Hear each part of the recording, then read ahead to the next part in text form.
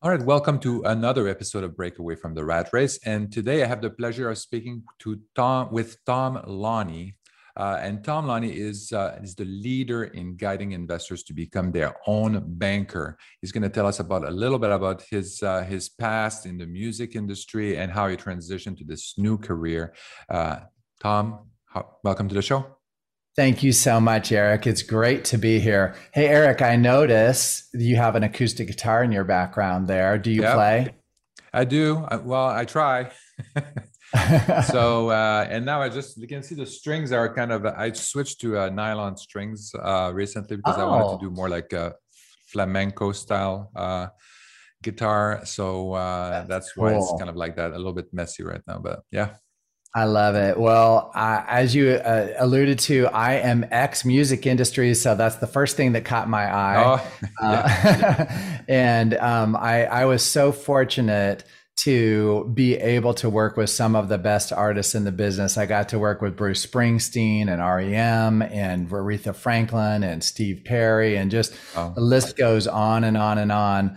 Who I got to be around in the music industry. And I know that what I do now is seems to people like a really hard left turn, but all I was doing then, Eric, was helping these artists achieve their goals. That's all mm, I was doing, was helping bring the most out of whatever it is that they wanted to accomplish and yeah. being their guide along the way. And that's what I'm doing now with people's personal finance. It just absolutely in my mind, it's the same thing. I'm the behind the scenes guy, the guy who wants to bring the best out of people and help them Mhm. understand concepts that they had no idea even existed. Oh, yeah. So basically, money and equity is everyone's instrument, and then you help them grow their career. Hey, I love that. That's it. No one's ever put it that way, Eric, but I do like that a lot. It's very, very good. So Mm, yeah, I created a strategy called the Bulletproof Wealth Strategy, and it incorporates three elements. And the first one that is really important ties into my music career. And what it does is it protects your ability to earn a living. So for anybody out there who's working every day, doing whatever they do, and needs to have some protection, like, hey, what would happen if I couldn't do my job? In my case, I went to a financial advisor who said, hey, you're earning a lot of money with your hearing. Really, that's all you're using to make this living is your hearing. And I would like to protect your ability to earn that living in music with your hearing. And what we're going to do is put a long-term disability policy on you that has a what's called an own occupation designation, and that own occupation designation is tied to your hearing. So if you lose your ability to do your job, then this thing is going to pay you a tax-free monthly income until you get a new career. So 20 years, Eric, after I put that policy in force, that exact thing happened. All right. I was in the studio one day making a movie soundtrack. It was one of the last things that I did. And I suddenly had high frequency hearing loss due to an accident in the studio. And that opened up this wild thing that I never thought would happen to me, but I was able to get a tax-free monthly income, and I went back to school to learn everything I could about how this guy had helped me because I Yeah. wanted to help other people do the same thing. Does that make sense? Yeah, it does. Yeah. Yeah, I think that's also beneficial for a lot of people that are independent consultant or independent workers or gig workers. I mean, people Yeah, often kind of like, they think, oh, this is great. I'm my own employer, my own boss, and all of that. right. But the thing is that if something happens to you, you can't earn a living, then you're kind of screwed. Yeah. It's So that's it's that's a not a big good problem. day. It's not a Mhm. good day. And Yeah. so the reality is that there's a lot of these particular policies that people try to they try to sell people this concept of, hey, just get the cheapest one you can.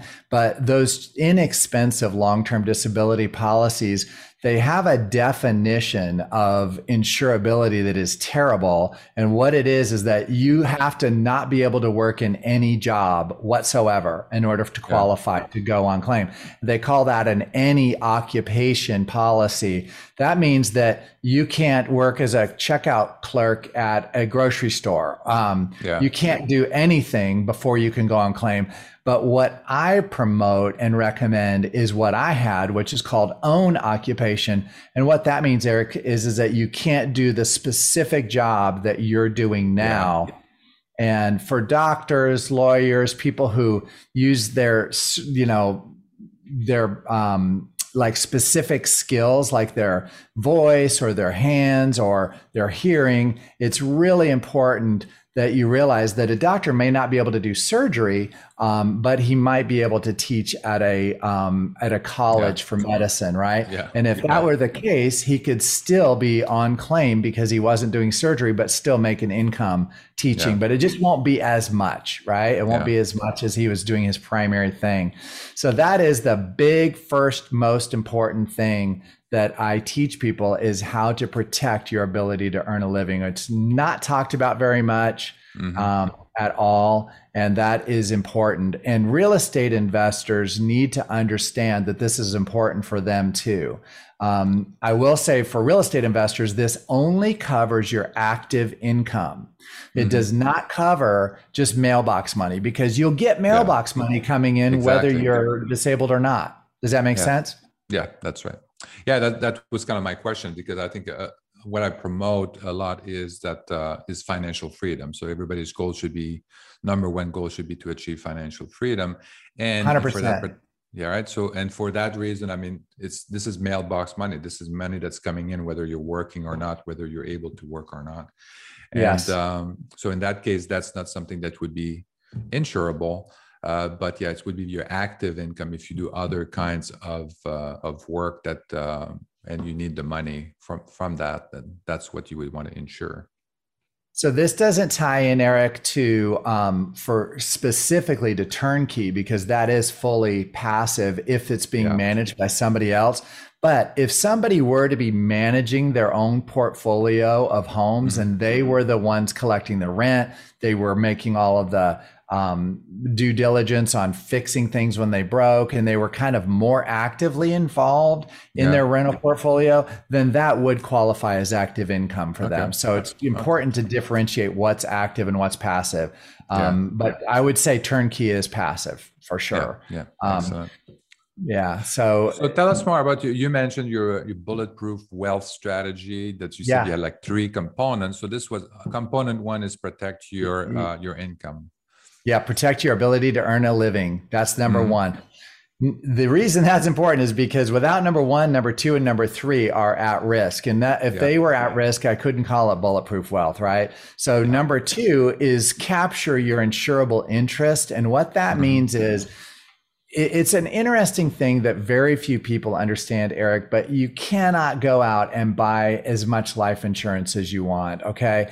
Because it's based on how much money you earn and how old you are. So the younger you are relative to how much you earn, you can get more life insurance, okay? And then as you age, you qualify for less and less based on how much income you earn. So for example, somebody who is 40 years or younger can qualify for 30 times their earnings. So if you made $100,000 a year, you would qualify for $3 million of life insurance. And then once you get to 41, you qualify for 25 times how much you earn. So that would be 2.5 million based on a $100,000 income. And you might be wondering, how in the world do they come up with these numbers? It all sounds crazy. Well, what it is, it's based on a 4% income replacement ratio. And what that means is that if something were to happen to the primary insured and their beneficiary were to get a big check, if they took that check and said, hey, I just need a 4% return on this, that should be enough to replace that person's income.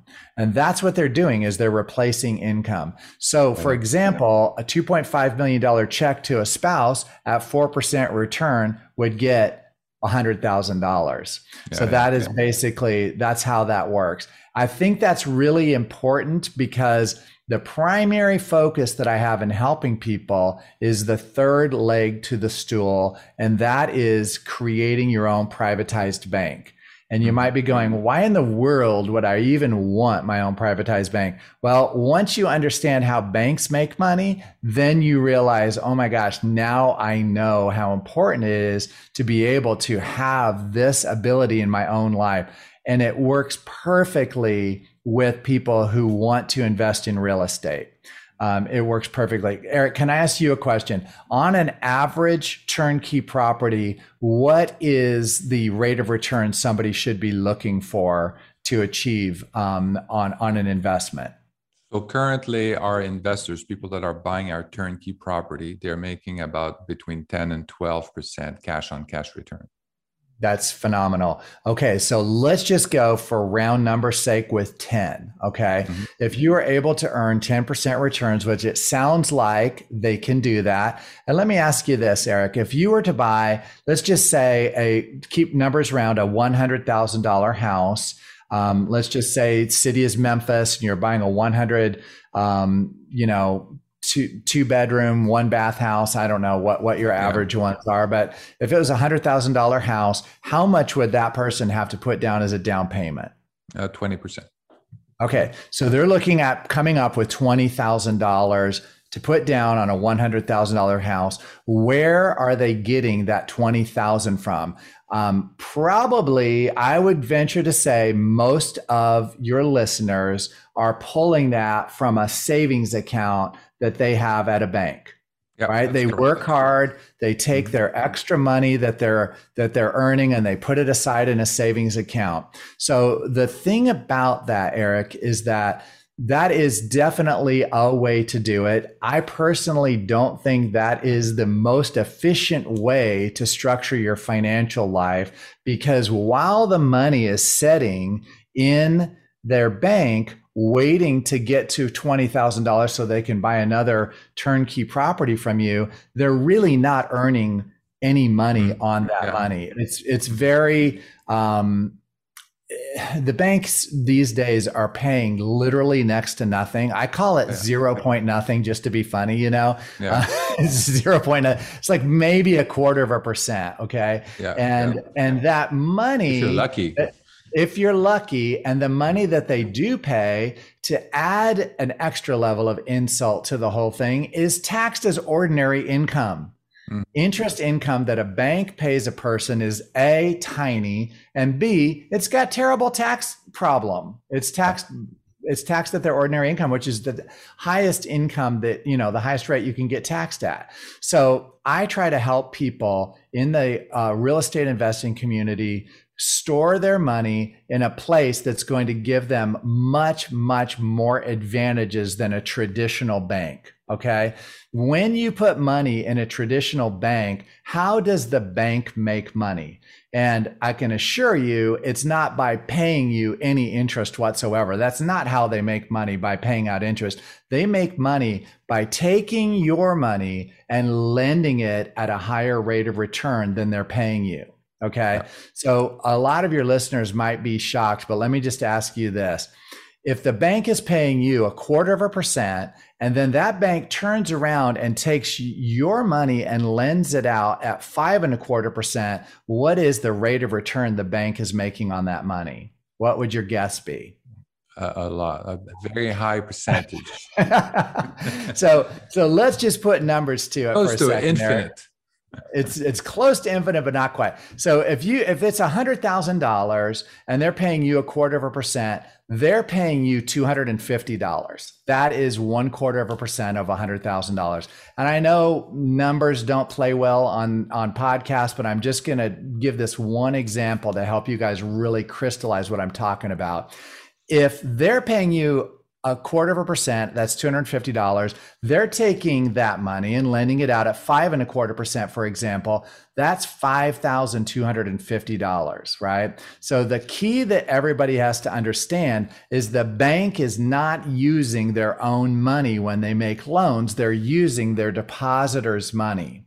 And they're taking that and leveraging it. It's a concept called arbitrage. So they're paying out a small rate and they're turning it into a large rate. So if you could turn $250 into $5,250, that actually, running it through a financial calculator, is a 2,000% rate of return. That's exactly what the math is. They're 20xing their money. And most people think, oh, they're only making 5%. No, they would only be making 5% if they were using their own money, but they're not. They're using their depositors' money. So what I teach people is, how do you put yourself in the position of being a bank? And I've created this strategy, Bulletproof Wealth, that helps you, rather than put in the least amount of money possible for life insurance for the most amount of face value or death benefit, I just reverse that and put in the most amount of money possible for the least amount of life insurance to get all of the other incredible advantages of having money in this unique asset class. So you're actually purchasing a permanent asset when you do this. And I use it in my own life. I put as much as I possibly can in, and I have clients, hundreds of real estate investors from every state in the country doing the same thing. So what happens is, when you take a loan from your life insurance policy, let's go back to $100,000 in there, you might have to pay the life insurance company 5% for the use of their money, because it's a collateralized loan against the equity in your policy. But now you're making 10% by investing with your company on a turnkey product. And so you're returning $10,000. So this is the key that makes this thing just explode, is that you're now spending $5,000 to make $10,000. So you turned a 10% return, if you were using your whole $100,000, into a 100% rate of return. Now, obviously, Eric, that increases dramatically when you're using leverage and you're only using the money for the down payment, right? Which in this case, with working with you, I would say just take a loan for the $20,000 down payment, because everybody has to have that money saved somewhere. Put it to do the down payment on the house, and then use the other $80,000 with a loan. Therefore, you're actually using more of other people's money, and you're increasing your rate of return even more. Does that make sense how that works? Yeah. So let's go back to that. So basically you get like a life insurance policy. Let's say $1 million life insurance policy. Yeah. And then with that life insurance policy, what is the value that, let's say I just buy a life insurance policy right now, and I pay my premium for the whole year upfront. So how much of that can I use in to do the strategy? How long, or do I have to wait until I have enough into equity in that life insurance policy in order to use it? That's a great question. So the answer to your question is, and I hate to be, vague, but it depends. I know that that's an answer that people don't love, but it depends on who structured your life insurance policy and for what purpose. Because if you were buying a $1 million life insurance policy to use my strategy with, what we would be doing is putting in the most money you can possibly get in there for the least amount of life insurance. So if you qualified for $1 million based on your age and income, then I would be looking at it and saying, okay, we're looking at getting a $1 million policy. So that's going to be the least amount of life insurance that we can get. What is the most amount of money we can put in for that amount of face value or death benefit of life insurance? Okay. So you pay as much you pay as much as you can up front. You put into as much as you can up front. Now, the way that I do this is by structuring cash to be available within 30 days. So for example, I hate to use numbers because people start getting locked in on target numbers and they think that that's how it would work. The reality is that the amount you can qualify for is based on your age and your income, and the cost of the insurance is based on your health. And because of those three variables, it makes it so every single person is unique in how this is structured. right? The healthier you are, the lower the cost of insurance will be relative to the face value. So that's another variable that is very difficult for me to calculate. But I will say this: let's just say that year one you put in $60,000, for example. Yeah. You might have 30 of those thousand available after 30 days to be able to lend out, just as an example. And then year two, you may not be able to put in 60. You might be able to only put in $30,000 because you overfunded that first year. And out of that $30,000, maybe only 20 is required and 10 is optional. So I always build in a flexible funding window. And then as you continue to put more money into this specially designed policy, by year four, typically you're putting in whatever number you're putting in. For example, in this case, 30,000, your cash value is growing that year by more than the amount you put in. So if you put in 30, you might have access to an additional 31,000 starting the fourth year. And usually by year some from the previous year. Yes. And well, I'm talking about year over year. So if you put in 30, it goes up by more than 30 that year, right? Yeah. The first 2 years, the amount you put in, you have access to a little less than you put in because you're actually purchasing this asset of life insurance. But by the fourth year, you have available to you to loan out the exact amount or more that you put in. Now, usually by year 8 or 9, the entire amount of money you put in catches up and is even with the amount you have available to loan. And then this unbelievable thing called compound interest kicks in. And every year after that, you put in money and your cash value goes up on a compounding basis at a much greater rate than you put in. And it turns into this unbelievable place to store money because you might be, let's just say you might be 15, 20 years in and you put in 30,000, and on that year, your policy is growing by an additional 60. So it's doubling inside of there because it's compounding on the entire cash value. I know that that's a little bit complicated for not having any charts and graphs to show exactly. the audience, but so let's go back to this example. So I get $1 million policy. I prepay basically $60,000 in. I put $60,000 in. Part of it is going to go to the cost of the life insurance itself and all of that, and for the future. But 30% of it is going to go in towards the cash value of the policy or the equity of the policy. So that $30,000 is the cash value here. And then, so now I want to use that money to buy my turnkey rental. So I have the $100,000 turnkey rental. I have to put $20,000 down plus let's say closing cost of, and $5,000, so $25,000. So now how do I get that money out of that life insurance policy to invest in that, and how does that work? Okay, that's an awesome question, Eric. And for one, you're never taking money out of the life insurance policy. What you're doing, it's just like a home equity line of credit where you're collateralizing your equity. You're collateralizing the equity in the policy to take a loan against it, not from it. So there's a guaranteed loan privilege that comes with all of these policies that I set up for people. And that guaranteed loan privilege says, if you have cash value, you can borrow against it. And the loan to value in the first year is 90%.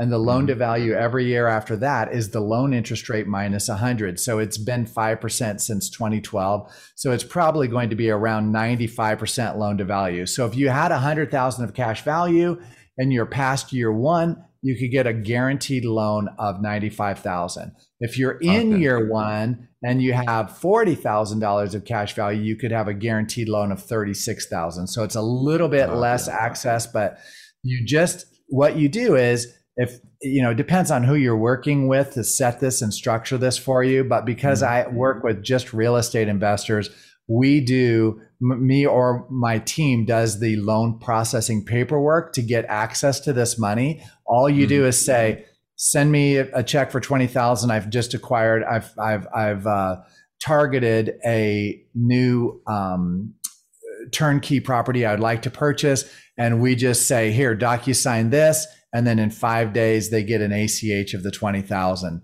Boom. It's very simple. It's guaranteed collateralized access to your capital.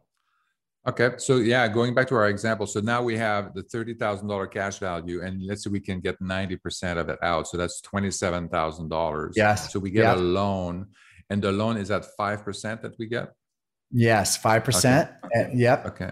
Is it amortized over like how long is it amortized over? So it's pretty cool, Eric, the answer to that question, because it's unstructured. So people absolutely love the fact that you don't have a required even interest payment that you have to make on that loan.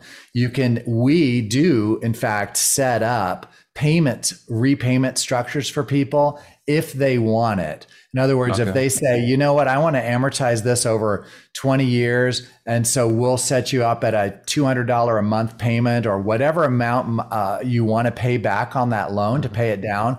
We'll set it up where it just drafts your account. But if you happen to be putting it into a non-long-term hold, like you're fixing and flipping, and you know that you're going to only need the money for 8 months, say, for example, then you can choose to not pay any interest at all on a monthly basis. And then once your house sells that you fixed up, you can pay it all back in one shot.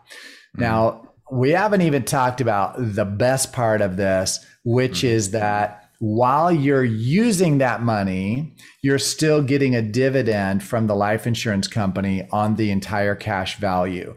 And the reason you're doing that is because I personally only structure these things through mutually owned companies. So mutually owned companies are required to return their profit back to the mutual owners of the policy. So what they do is they take their operating expenses and their mortality charges off the top, and then they left with their profit, and then they issue a dividend once a year and return that back to the policy owners. So in a weird way, you're paying 5%. That's going back to the company as profit, and then they're taking that profit, reducing their company expenses and mortality charges, and then returning whatever's left of that back to you on your policy anniversary in the form of a dividend. I know that's a lot to think about, but that is why your compound growth keeps just going and going and going, and it's a key element to why people want to do this in the first place. And the other thing too, I think that the 5% interest that I'm charging my insurance policy that I own is also gets into the insurance policy, but it's tax free, right? So that's fine. So if I have like $27,000 and I'm paying 5% per year, so that's like about $1,300 in interest that I'm paying a year. Let's say I just pay interest only. So that $1,300 is an expense for me from the IRS perspective, and it's an income for my insurance policy that is tax free. Is that correct? So let me explain to you this. Number one, I personally do not give tax advice, okay? Because I'm not a CPA, and I have to make these disclaimers there. Yep. But I don't tell people what is a write-off and what isn't. I would say you need to talk to your CPA, explain your specific situation, and say, hey, I use this as a business expense. Can I write off this interest, right? As long as it's fully documented. I personally don't see why you couldn't do that. But again, this is not tax advice from me. This is go talk to your CPA about that. Now, what is the tax advantages of life insurance? Life insurance is taxed on a first in, first out basis. So let me explain that real quick for your listeners, just so that they understand clearly what that means. If you were to buy $100,000 worth of Apple stock and it were to grow to 200,000, so now you have 100,000 of basis and 100,000 of gains. If you sold $100,000, that would be taxed as capital gain. It would be short-term or long-term, depending on your holding period. Okay. And all of that would be taxed because they first money out on 99% of all investments is the capital gains, right? When you sell something, they treat any gains as capital gains. Now, with life insurance, they invert that, and it's called last in, first out treatment. And it's very, very cool the way it works. So if you have $100,000 of premiums you put into the life insurance and your policy doubled to $200,000, if you sell $100,000 or you distribute $100,000 out of your policy, then boom, they consider that the first money you put in, and you leave your gains in there. So it works just the opposite as most investments.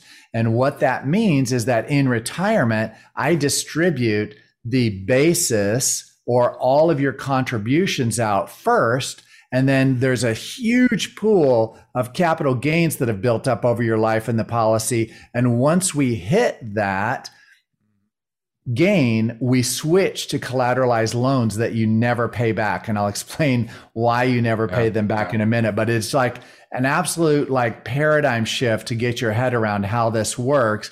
But you are creating this ginormous pool of guaranteed money that is going to go to your beneficiary.